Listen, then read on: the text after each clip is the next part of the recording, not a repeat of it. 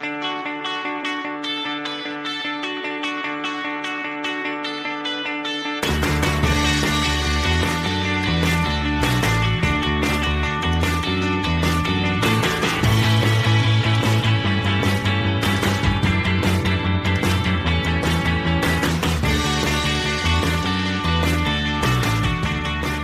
welcome back to Talking with TK. I'm your host, Tristan Cannell. Episode 36, we're going to be chatting to three great athletes of the past and present of Australian sport. We're going to be at a bit of a roundup, starting with Brendan Sansalab from the Western Sydney Wanderers. He's a striker, he's the super sub. He'll be joining us to preview their big derby clash against Sydney FC this Saturday at Allianz Stadium. Bathurst 1000 2017 champ Luke Youlden, who won the race a couple of weekends ago with our main man Dave Reynolds. He'll be joining us to chat a little bit about exactly what happened on the day and life after being the Bathurst 1000 champ. I'm really excited. If I wasn't excited to chat to the first two boys, really excited to get one of my childhood heroes in Steve Waugh coming on the program as well. Steve, obviously no introduction needed, one of the greatest Australian cricketers of all time. He'll be joining me on the line from Brisbane.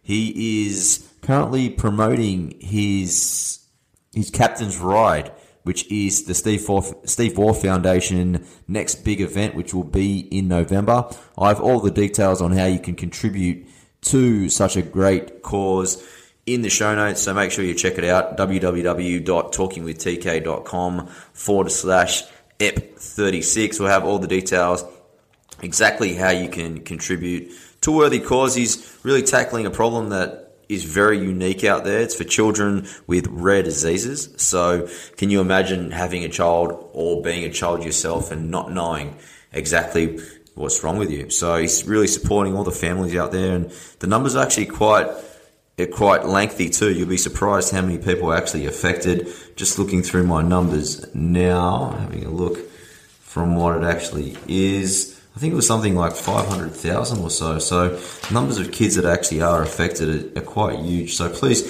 show a bit of heart and donate something to the Steve Waugh Foundation, which you can find at www.stevewaughfoundation.com. Like I said, all those notes will be in the show notes. Just a big thank you to everyone tuning into the show, leaving me messages of support, whether it's on social medias. You can connect with me. I'm Talking with TK on Facebook or Twitter. My personal account's on there as well. Tristan Cannell, spelled K''N''E''L. Tristan Cannell on Instagram. So please tag me on any posts and share the episodes with your family and friends that you think will enjoy it too. Helps me grow more and reach more people. So really appreciate anyone that could do that. I really hope you enjoyed the last episode with big wave surfer Mark Matthews. I thought it was one of the best ones that I've kind of brought to the table so far. It was one of those in-person ones. It's very personal, and Mark brought so much to the table. So if you haven't yet, please check out that episode.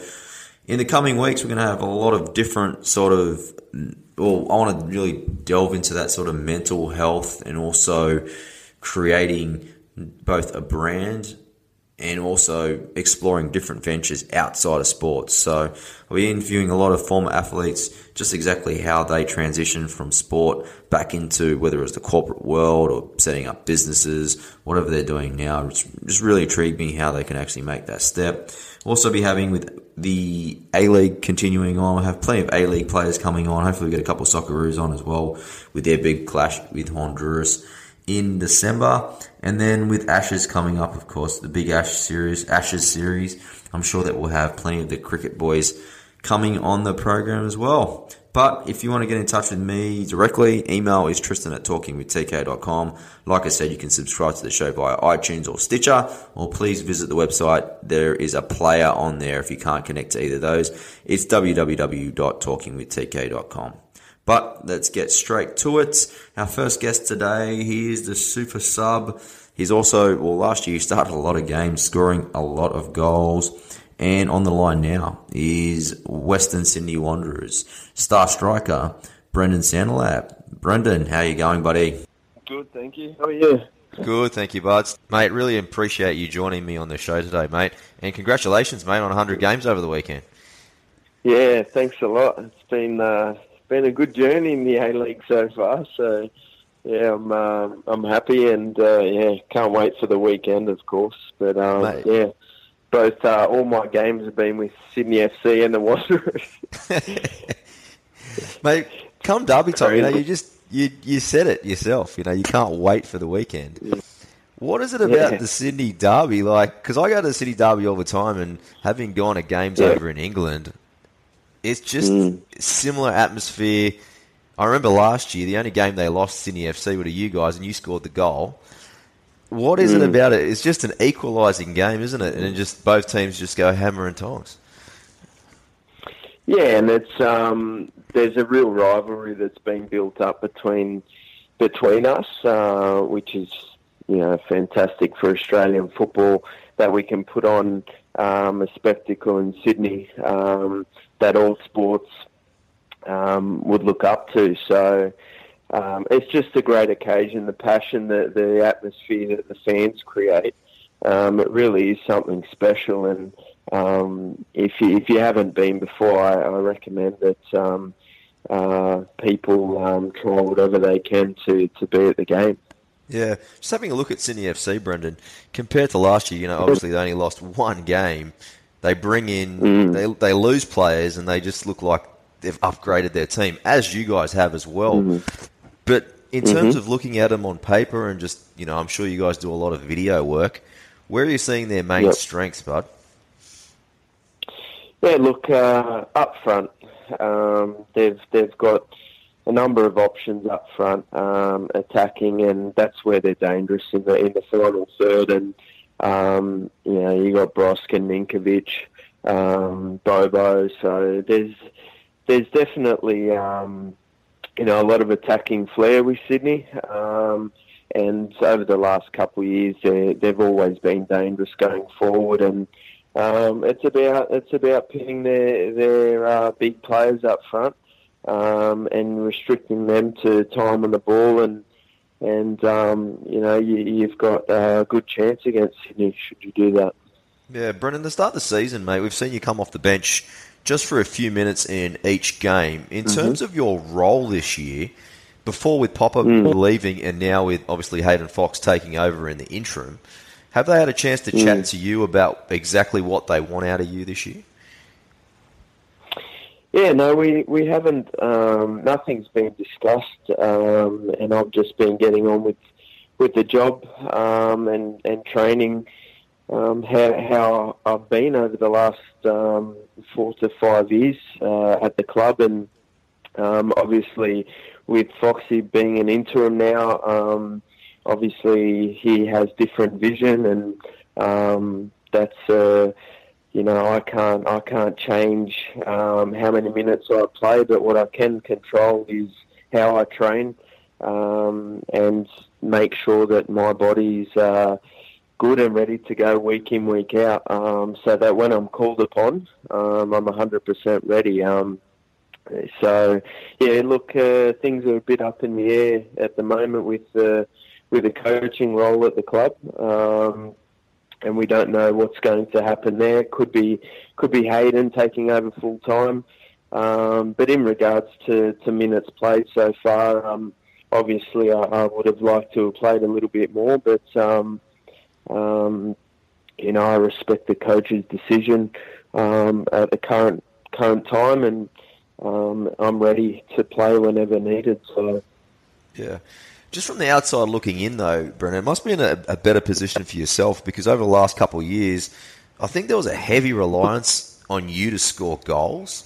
Just with the imports coming in this year, does it feel like you've got that weight of pressure taken off your shoulders a little bit? Yeah, we've had a little bit of bad luck, if that's what you call it, over the last couple of years, in terms of a strike partner with me up front. It just hasn't seemed to work out, and Oriel's come in and done an exceptional job, and 2 goals in 2 games to start off with. It's great to partner up with someone like Oriel who's scoring and playing well. because obviously football's a pressure game, and when I come on and the jobs are pretty much half done, it makes things a lot easier. And so far this season we've been really good up front, and scored 4 goals in 2 games, which is a huge improvement for us from previous years, and obviously our great start to the season as well, compared to other years. Is a credit to the boys who have started so far, and Oriel's starting at the moment and doing a great job. So it's great for me, great for the team and the club. Yeah, your depth's very impressive when you consider that yourself and Mark Bridge, Brendan Hamill, you're all on the bench at the moment. Then you've got guys behind that, Jonathan Aspro and young fellow that plays on the left wing, Jack Clisby and Lachlan Scott. They're not even in the team or the reserves. Do you think that's a major contributor to you guys being contenders this year, just the depth in the squad? Yeah, definitely, and I think that's the recipe for success. You need to have depth in the squad, and this season I feel it's the strongest squad the club has ever had from its inception 6 years ago. So, we definitely got the squad to go all the way this season, and obviously the departure of Popper wasn't ideal, but that's football, and I think when we look around at each other, we realise how good of a squad we have, and there's definitely confidence and a lot of experience there too. So I feel that will help us move forward past what's happened over the last couple of weeks with the departure of Popper, and the Central Coast was a little bit of a hiccup for us, and we were disappointed after the game. It felt like a loss to us, which is a huge positive, because we set high expectations, and when you come off with a draw and you feel as though it's a loss, that just shows what we're aiming for and where we want to be. Yeah, you mentioned Popper leaving a couple of times now. How did you actually find out that he was leaving? So it was a bit of a shock to everybody, actually. So the opportunity, I heard, came up really quick, and there was not much time for players to be alerted, and I found out on the internet. I just had a message from a friend saying, "Have you seen the internet?" Really? So it was a big shock to us all, and things happen very quickly in football sometimes, and this seems to be the case with Popper's opportunity over in Turkey. And it was a tough week, a very tough week, because Popper obviously was instrumental in all the club's success from day one, and to lose such a role model, and obviously an incredible coach and manager, it's going to hurt, and it's important that we try and move on as quickly as possible and get on with the job. Yeah, Brendan, was that the first time in your whole career that a coach has been lost this close to the start of the season? Yes. Yeah, I've never had a situation like this before. A week out, and it's definitely strange, and I think a rare situation. So yeah, I mean, as a playing group, no one wants to lose their manager a week before the start of the season, but it's a credit to the group for the resilience and the character that we've shown over the last couple of weeks. After losing, we lost Tony, but we also lost our assistant coach and goalkeeper coach as well. So it was a bit of a blow, and the boys have been outstanding. Their character and attitude has been fantastic. So it's a joy to be a part of this group and see how strong we really are. Yeah, with the potential, we've got the derby on Saturday, Brendan, but there's also the potential that we could also see the first ever FFA Cup derby as well if you guys get past Adelaide. In terms of that, do you think that's the biggest thing that ever has happened to kind of Australian soccer in a long, long time, if that does actually eventuate? Well, look, I think the next biggest thing is a Sydney Derby grand final. But first comes the SFA Cup, and I think it's potentially the biggest domestic game within Australia, being an FFA Cup final. So we've got one hurdle to jump with Adelaide, and what a great spectacle it would be to have an FFA Cup final with Sydney in a packed stadium once again. We always seem to put on a great show for the fans, and they love it, of course, and the atmosphere they create is second to none in Australia. To both sets of fans, it's we have to thank them for the show that they put on as well. Yeah. Brendan, the RBB, in terms of the influence they have on team performance compared to other clubs that you've been at, how much influence do they have?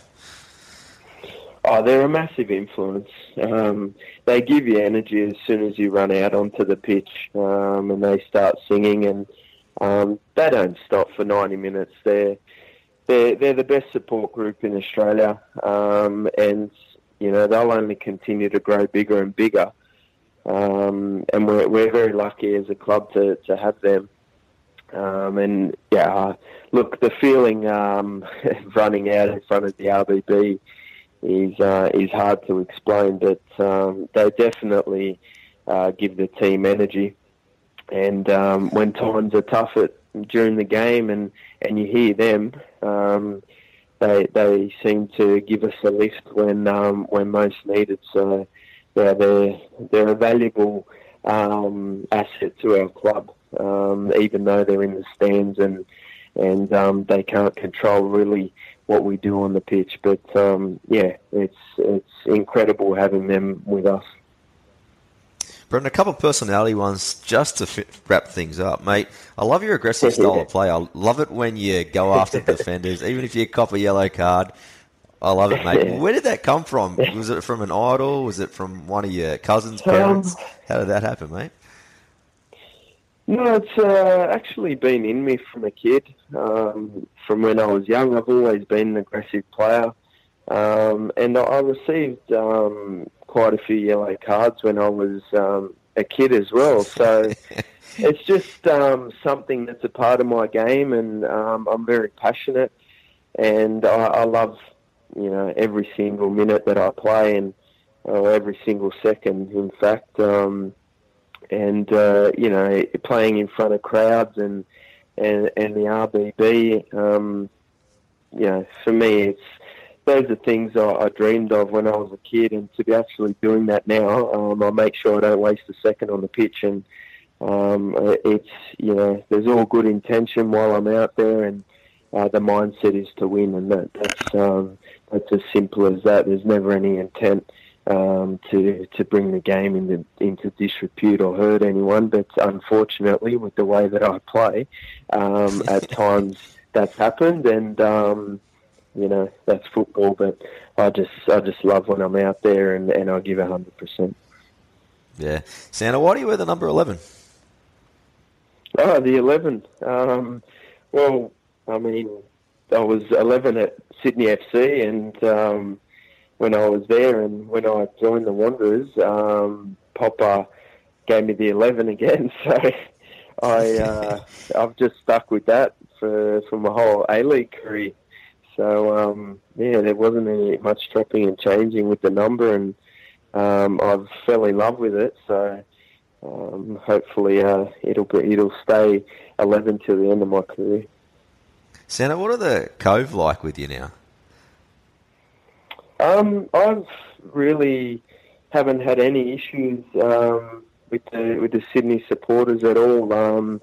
Since I left the club, there's been no drama. I had great memories. I have great memories from my time at Sydney FC. and was liked by the fans there, and I don't see an issue between me and the Cove at all. So I think what they do for their football club is outstanding, and then we have the RBB. So when you put the two together, I think it's it's brilliant, and I just hope that the red and black outnumber the Sky Blues. That's all in the grandstand. All right, last question, Brendan. Do you have any superstitions?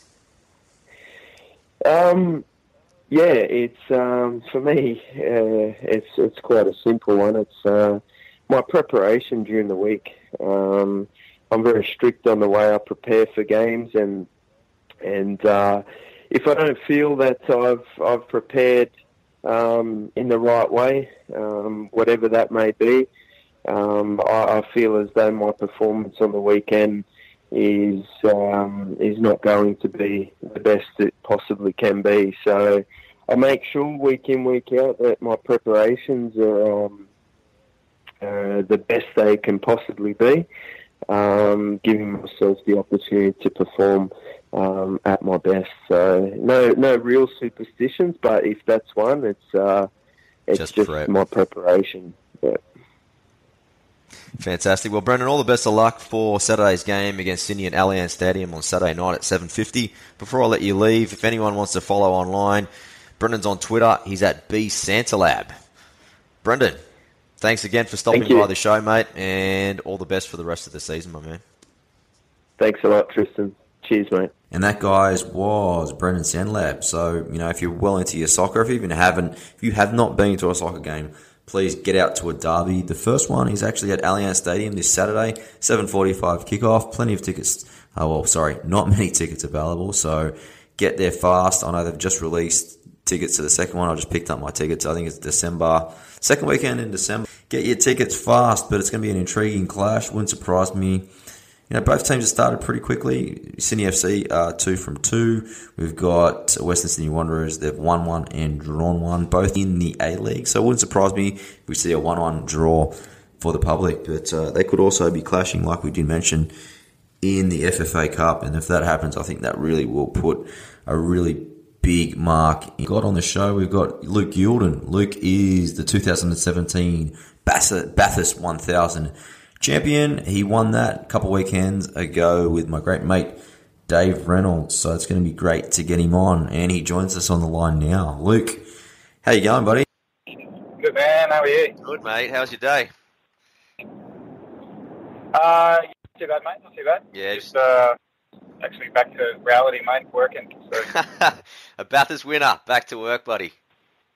Yeah, thanks, mate. I tell you what, I still can't get used to that yet, but it's growing on me. That's all I want to tell you. I was going to ask you about it. It's about a week. It's getting on a week now. Has it sunk in, the fact that you're the champ? Yes and no. Like it's been such a massive week. There's so much media around it. I always knew it was a big race to win, but far out, I didn't know it was this big. You know what I mean? Until the media commitments. Like Dave and I have been flat out all week, but today I'm back to reality. I'm actually sitting in a Porsche GT3 RS as we speak, driving back from a day's work at Queensland Raceway. So, no rest for the wicked. But I'm kind of wishing that the next race is not next week. I'm sort of wishing that the next race wasn't until next year, so I can soak it up a bit longer. Yeah. How does it work, Luke? Because you switched to part-time driving this year, right? No, I've been an endurance driver now for a long time. Like it's been a good almost 10 years where I haven't really done anything else but just the enduros. So, but last year I was with DJR Team Penske, and that didn't work out for us. And lucky enough, ended up at Erebus with Dave. And tell you what, mate, I couldn't be happier. Yeah, but it's one of those things that it's kind of been building, because having a look at your Bathurst 1000 record. Even, you started back in the year 2000, so you got plenty of experience up your belt, but you had a third in 2003, a fourth in 2006, even the last 2 years with Fabian, you came fourth and sixth. So it's kind of, what is it about the endurance races that just kind of suits you? Yeah, I don't know. I mean, it's funny, that place. I always seem to go pretty well there. I've won in Formula Ford there, I've won in Development Series. believe it or not, even though it's probably the toughest track in Australia, it's probably the track I've done the most miles at, to be honest. So I get reasonably comfortable there pretty quick. And yeah, I've been lucky enough to have some really good teammates and ended up in some pretty good teams and always been in competitive machinery. So yeah, it's hard to say why we sort of generally go so well there. But as you said, fourth a couple of times, and I was beginning to think that was going to be the best result for a while. Yeah, it's interesting that you joined such a great team like Erebus, and the guy I want to talk to you now on is Dave Reynolds. Dave's been on my show a few times. He actually texted me this morning, and he wanted me to ask you to, on air, tell me your best one-liner from The Simpsons. Best one-liner for The Simpsons. Yeah.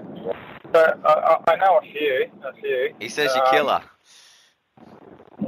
Yeah, I try to adapt into situations that arise that just remind me of The Simpsons, I guess. So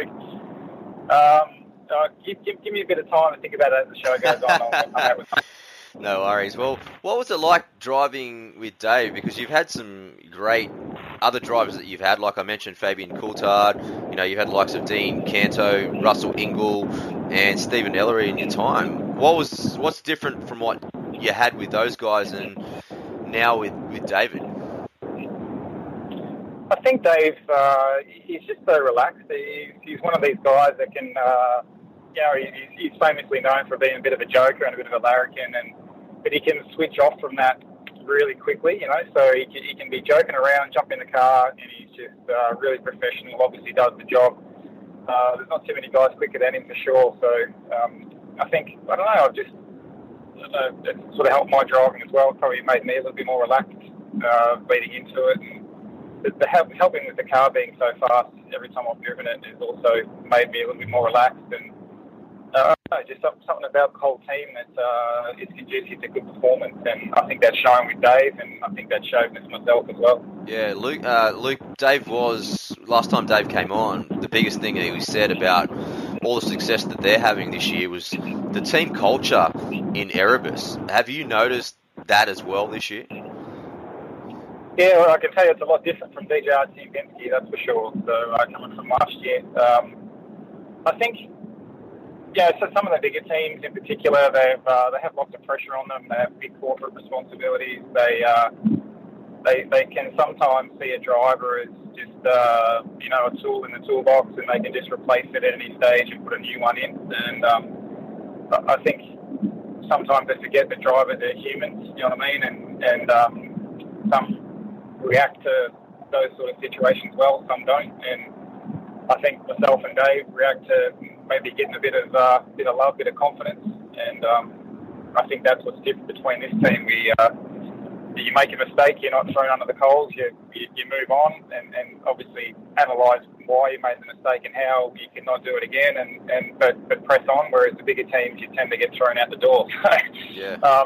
I think that's given me some confidence just to relax into the job a little bit and not be too scared to make a mistake, but obviously try and limit them. But again, I think when you're in that sort of mindset, you tend not to make mistakes. I think when you're fighting for your career, for example, and not trying to make a mistake, that's when you're making it. So I think that's the difference, and hopefully I can stay with this team for a little bit longer. Yeah, Luke, what did you guys do to celebrate? Because I know Dave loves drinking out of his shoe and doing all sorts of wild things. What did you guys do? Well, coming onto the podium, I piggybacked him onto the podium, so that was actually my idea, to be honest. I had to keep up the zany, wacky Dave Reynolds style of things, and but mate, in terms of celebrating after that, we haven't really done it yet. The team, we've been too busy. We didn't leave the track till about 11 o'clock that night. Wow. With all the media commitments, and we had to be up really early the next day for Sunrise and Today Show crosses, and mate, it just hasn't stopped. So we literally haven't stopped for 5 minutes to even have a beer. So the team's going to have something on Sunday, and hopefully we can get along to that and enjoy it. Yeah, fantastic. How do you yourself, when you're preparing for an enduro, Luke, just give us insights into maybe a bit of training or how you set up your maybe weeks leading into it. What does that look like for you? Yeah, this year's been a little bit different for me because Dave's a fair bit shorter in my legs. I've had to do a little bit more physio work and a little bit more core strength work than what I normally would do. So I've been really concentrating on trying to improve some core muscles that I haven't really been working on during the year. So that's been the main focus leading into especially Bathurst and the Gold Coast. Once we knew there was going to be a problem. So on the physical side, that's what I've been doing a lot. We're lucky enough to have cool suits and bits and pieces, so that the heat tolerance work that I used to do probably 15 years ago, we don't have to do quite so much of. So I used to have to run in a race suit with the beanie on and jacket on and get really accustomed to the heat. But, that's something that the cool suits have helped us with a little bit lately. And in terms of the mental side, it's just looking at footage, trying to do laps in your head because we don't get a lot of testing in these V8 supercars anymore. So we sort of test at the racetrack, and as a co-driver especially, you've got to test in your head a little bit. It sounds a bit weird. Yeah, that was a pretty testing race on Sunday, mate. Like in terms of the weather conditions just being all over the shop, was that the most testing that you've had it? You've been around for like 17, 18 years now, but was that the toughest? Yeah, it's funny enough, my first one in 2000 was wet like that, and look, I had zero experience in a V8 supercar, and I'd probably have to say that first one was the toughest one because I had no idea what I was doing, but obviously 18 years later, with a little bit more experience there and just adapt to those conditions, and it was still tough, don't get me wrong, but the concentration level you need for 7 odd hours there across the race is pretty huge, and you just can't afford to make a mistake in the rain. You can't afford to switch off. In the dry, you can tend to switch off a little bit mentally down the straights and bits and pieces, but when you have these 650 horsepower odd cars wheel spinning in a straight line over humps at 250 k's an hour, you have to have your wits about you. So that definitely takes its toll, and I did sort of half the race too as a co-driver, which you don't typically do, just the way it worked out with safety cars and bits and pieces. So did more laps than planned, and the body's probably feeling a little bit more than what I expected. So when during the race, because you switched positions, obviously you were leading at the start, and then you guys came back a little bit, then you're back on. You kind of had different places during the actual event. When did you, in your own mind, know that you and Dave were going to take it out? Well, look, I try to keep my emotions in check because, I've been there a long time and I know things can happen even on the last corner or the last lap. So, look, I did have a sneaking suspicion that we'd probably take this out, especially, the last couple of safety cars. I knew Dave could pull a gap pretty easily and he could do it comfortably. I knew the cars that were around us at the time couldn't quite match our speed in the dry, so I figured if we could stay in front and stay dry, that we could do it. But especially from that last safety car, when Dave pulled that 3-second gap, I knew we had it, but I didn't want to let my emotions out, so I just tried to stay calm and Anyway, I had Betty, our team owner. She was shaking. I was holding her up. Didn't know what to do. So. When he crossed the line, did you guys just all start hugging and just kissing each other? What was happening? Yeah, the funny story. I actually jumped up on top of the pit. Well, the pit straight has new cages along the top of the pit wall now, and you're not really allowed to be on those. And I just jumped up on it, mate, because I wanted to see Dave go past, and the team were yelling at me to get down because they didn't want any fines or anything bad to happen. So I jumped down, and then all the TV cameras and Greg Murphy and the guys were like, "Get back up there, mate." So I jumped back up there, and Dave goes past, give a bit of a shake, and then, obviously we just all start hugging and kissing, and that's the way it goes. And try and find Dave as quick as I could to jump on top of that roof. Well, Luke, I really appreciate you joining me today. Before I let you leave, I know social media, people are going to be wanting to start following you. I've got Twitter, you're at Luke Youlden, and you've also got a Facebook page, Luke Youlden as well. During the day, do you do those V8, those things for people that want to learn, just experience the V8? Is that what you do on the side as well? No, I do driver training for Porsche Sport Driving School, and also Audi driving experience. And we, for those two manufacturers, we have 5 levels all the way up to race car. So it suits every skill level. And while I'm not doing that, I also write for motoring.com.au. So they're the editorial arm of car sales, and do lots of car comparos and try to string a few words together and pretend I'm a bit of a journo. So I'm a busy boy. Mate, you're a very busy boy. Again, congratulations on being the 2017 Bathurst 1000 champion, mate, and all the best for the races to end the year, buddy. Ralph, man, thanks for having me on. Absolutely, man. Have a great weekend. And that, guys, was Luke Youlden. Be sure to follow him on his Twitter and his Facebook. I think him and they're going to celebrations. If you haven't net, go back on either Fox Sports or YouTube. I'm sure there'll be a clip of them two celebrating. Great guys, great characters, and I'm really happy for Luke. All right, guys, third guest is a huge one of my childhood heroes on the line, Billy from Brisbane, where he's actually promoting, as I mentioned at the top of the show, the Steve Waugh Foundation Captain's Ride, which is in November. And Steve joins me now. Steve, how you going, buddy? Tristan? Yeah, good, thanks, mate. Yeah, busy day today, bud. Yeah, that's full on, mate, yeah. Good day. I really appreciate you giving me a few minutes of your time, mate. Big fan from back in the day. Thanks. Mate, let's rip straight back into it. You know, we've got the Captain's Ride from the 4th of November to the 11th of November. Can you just tell us a little bit about the intention behind it all and what you're looking to achieve out of it all, mate? Yeah, look, the Captain's Ride is an initiative we started 3 years ago. It's a major fundraising event for the year, and it's I guess it's a life experience for the 70 riders who go on it. It's a huge challenge. It's over 800 kilometres in 6 days riding with 10,500 metres of climbing. So if people know the cycling, that's some pretty serious work they've got to do. Yeah. But I wanted an event that was going to be a memorable experience for the riders. One where they've got to commit to fundraising. They've each got to try and raise $10,000. I wanted to emulate the spirit and the attitude of the kids we support who do it tough each and every day. So the ride is tough physically and mentally. To mirror what our kids go through each and every day. And I want it to be a leadership element. So we've got some great VIP riders who speak at night time. We've got people of the calibre of Adam Goods and Mark Webber, and got Olympians like Daley Thompson and Drew Ginn and Shane Gould. And then we've got the amazing Cadell Evans and Richie Port. So we've got some fantastic VIPs who give leadership advice during the ride. So it's a whole encompassing week. Yeah, it sounds like an amazing team that you've set up there, Steve. With the foundation that you set up with your wife back in 2005, in terms of first coming across and being aware of so many of these children suffering from these rare diseases, where did you first pick up that? Look, it sort of happened a bit by accident. I've been doing my work in India, and I wanted to start something in Australia, and I wanted to...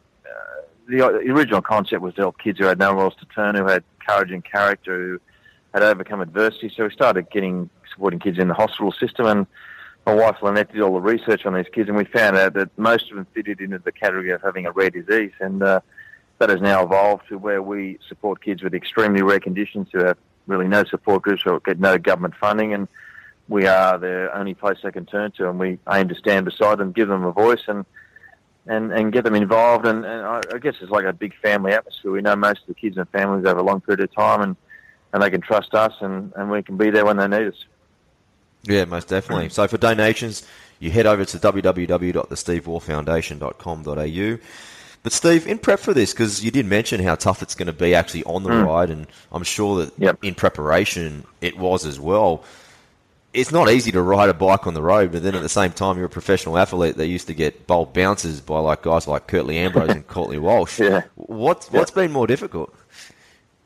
Oh, look, definitely this. I mean, quicker I knew what I was doing. I mean, the first ride we set off 2 years ago from Sydney to Byron Bay, and I had 3 months of riding under my belt, and it was nowhere near enough, and I was in continual pain for 6 days. And look, one thing I'd say that's really helped me from my cricket playing days is that mental strength, because in bike riding you need that. You need to sort of know that you can go through the pain, you can keep going, because it's very easy to sort of quit in bike riding when you're hurting and think, I've had enough today, but I've learnt through cricket to keep going, and you need that resilience and persistence on a bike, and you've got to train hard as well. That's one thing I guess I've taken from my sporting career, is that once I commit to something, I'll give it 100%. I've done a lot of training for this ride. I've had 9 days in the Italian Alps, which was nearly the end of me, but gave me the leg strength. And so this time I have prepared well. I've been training 4 or 5 days a week, and it's a good thing as you get older to have some sort of goal to keep your fitness in check. So for me, I can't just go to a gym with nothing at the end of it. I need to aim for something, and that's part of the reason why I set the ride up, because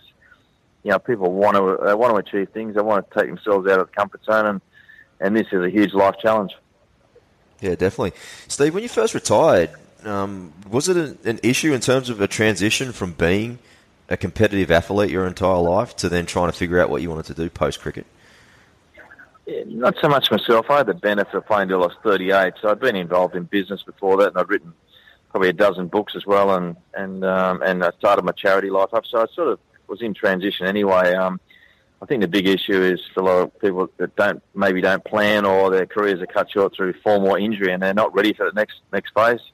When I had three kids as well and family, so I was lucky enough that I was sort of already ready to go. But you do need a challenge. I mean, I couldn't go from just playing for Australia to just sitting on a beach and reading a book. I mean, I like to be busy and I like to take challenges on. Most definitely. Hey, Steve, you talked about mental strength before. One of the things I wanted to just quickly chat to you about, the Australian cricket team right now just seems to be a lot of, changes. There's a lot of new players in and out of the team all the time. Early on in your career, you even went through the experience of having to be dropped and trying to work your way back into the team. When you first got dropped, what was it that just helped you get back in and, really just reflect and realise what you needed to take away to get to that next level? Probably some honest feedback. Bob Simpson was pretty blunt in what I had to do to get back, and really that was to get better, to change my technique a bit and to think a bit differently. So you need some honest advice first, then it comes down to hard work. Are you prepared to do the hard work to make it back? 'Cause it's not easy to come back. At the end of the day, it was unfinished business for myself. I knew I could be better. I knew I hadn't done myself justice, and at the end of the day, really the answer's in the mirror. You've got to look at yourself and think, do I want to get back there? Can I improve? Do I want to do something a bit differently? And for me, the answer to all those was, I want to get back playing for Australia, and I've got to do the hard work to get there. So it was a bit of a wake-up call. Yeah. Steve, you're one of the greatest Australian captains of all time. When you took over the captaincy, your batting seemed to go from strength to strength as well. Was leadership something that's always interested you?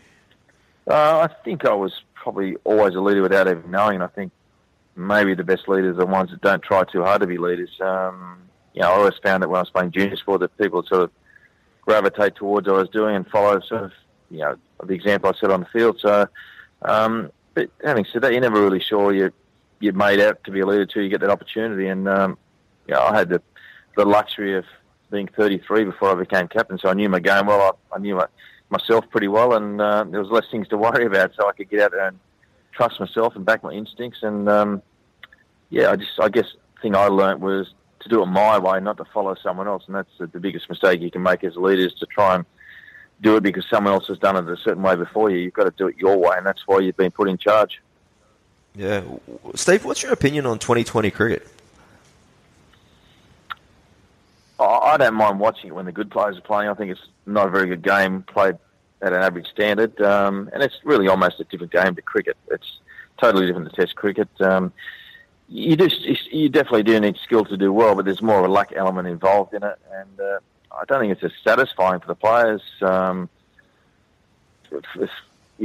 play, but obviously it's more satisfying financially. So I can understand that it's commercially, it's where it's at for players. I mean, players who are recently retired, like Shane Watson and those guys, it's almost like a superannuation fund. So it has a lot of benefits financially. I don't think it's as satisfying to play, but having said that, the crowds love it. The young generation really respond to it, and sponsors and TV stations seem to like it as well. So there's a lot of positives to it, but at the end of the day, for me, Test cricket's still where it's at. Yeah. Do you think the emergence of 2020 and then plus the fact that we make so many changes to our team, every time we've got a different series compared to when you were in charge and when Ricky Ponting were in charge, like you had a core guy of 15 players pretty much that we're going to make up the Test team. Do you think that kind of devalues the baggy green now? Not so much the baggy green, but I think you lose the identity of the Australian side, and it's hard for spectators to connect with a team when they're not sure who's playing or the best team's not picked because of the scheduling. So that's where there's a big difference. I think the fans could really connect with the teams I was captaining because you pretty much knew who was playing in both forms of the game. You sort of got what you expect, but these days you don't really know who's going to be picked for the Australian team in the 2020 game or the 50-over game. Test cricket, I still think it's pretty settled, and they're not giving away bad gearings. You've still got to earn it, but there's been a bit too much chopping and changing for my like. I think you get the best out of players when there's a bit of security there, and this Ashes, whoever they pick at number 6, I think they should say, well, you're in for 5 test matches. Yeah. We believe in you, and you get more of a stable lineup, and then you get the consistency and confidence back. Yeah. All right, Steve, final question. Best thing I've ever seen on a cricket field is at the SCG, you hit the 4 off Peter Such to bring up your 100 at the SCG. One of the greatest things I've ever seen on a cricket field. Yep. When Peter came in to bowl the ball, so it was Richard Dawson. Better pull you up on that. It was Richard Dawson, yeah. Oh, was it Dawson? Sorry, I thought it was Such. Yeah. No, it was the year before. Sorry, my apologies. Yeah. Yep. So when Richard came in to bowl the ball, what was going in your head? Yeah, it's an interesting question. Probably the good thing I'd say that was there's not much, because I said to myself, just clear your head and play the ball on its merits. Don't premeditate and don't try something before the ball before the ball was delivered to me. So the temptation was to get too carried away and too excited. So I tried to stay as calm as possible and to trust my natural instincts. And thankfully, through the quicker ball in, I just flicked my wrist at it and almost didn't feel it come off the bat. And it was pretty. It was a weird moment because the volume had sort of been turned down on the crowd in my mind, and then as soon as I hit the 4, it was like everything came back to life, and there was this enormous noise, and the crowd was going crazy, and it was an amazing experience for a couple of minutes out there. Oh, mate, it was the loudest cheer I think I've ever heard. Yeah, it was, yeah. I've been to every NRL grand final, and yeah, it was something very, very unique. Yeah, all right, no, Steve, look, I often say if I give someone 2 minutes of my career, I'd put them in that position, because that was it was an incredible experience to have 40,000 people go berserk. 100%. Well, Steve, all the best for the Captain's Ride coming up in November. I'll have all those details in the show notes and on the website. But anyone that wants to get involved, again, www.stevewaugh.foundation.com.au. Thanks a lot. Cheers, okay, mate. And guys, that was the legend Steve Waugh. What an honour for me to actually have him on Talking with TK. So just an honour. It really someone gives you the opportunity to speak to someone like Steve Waugh. You never say that. You never say no to them. So guys, please support such a worthy cause. www.stevewaughfoundation.com.au. You can also do a really Facebook link out there and just make it a little bit easier for their family. So that again, www.stevewaughfoundation.com.au, or you can find out all the details in our show notes. That's 36. Guys, another bumper show next week. Sione Faumuina. He's a former NRL star and New Zealand star. He'll be coming on to chat about his new venture where he's mentoring a lot of etc. There's also on the show next week we've got Shane Flanagan, and as the Cronulla Sharks head coach. So he'll be breaking down the season and what's ahead for the Sharkies in 2018, and also joined by UFC November. You know, if you listen to last week's episode, we've actually had a couple of changes. Alex Volkanovski got a new opponent, and then Mark Hunt's been scratched from the card, unfortunately. So the headline's actually gone, but, you know, hopefully Mark will get that sorted soon. And one of my favourite fighters. And, you know, at his age at 42, I think he's still got a couple of good fights left in him. He's ranked number 5 at the moment, so let's hope that he gets back on track. Guys, if you love the episode, tag me on it. That's also on Twitter at Talking with TK, and Instagram, I'm at Tristan Nell. If you want to hit me up directly, please send me an email, Tristan@talkingwithtk. But until next week, guys, I'm Tristan Cannell, and this was Talking with TK.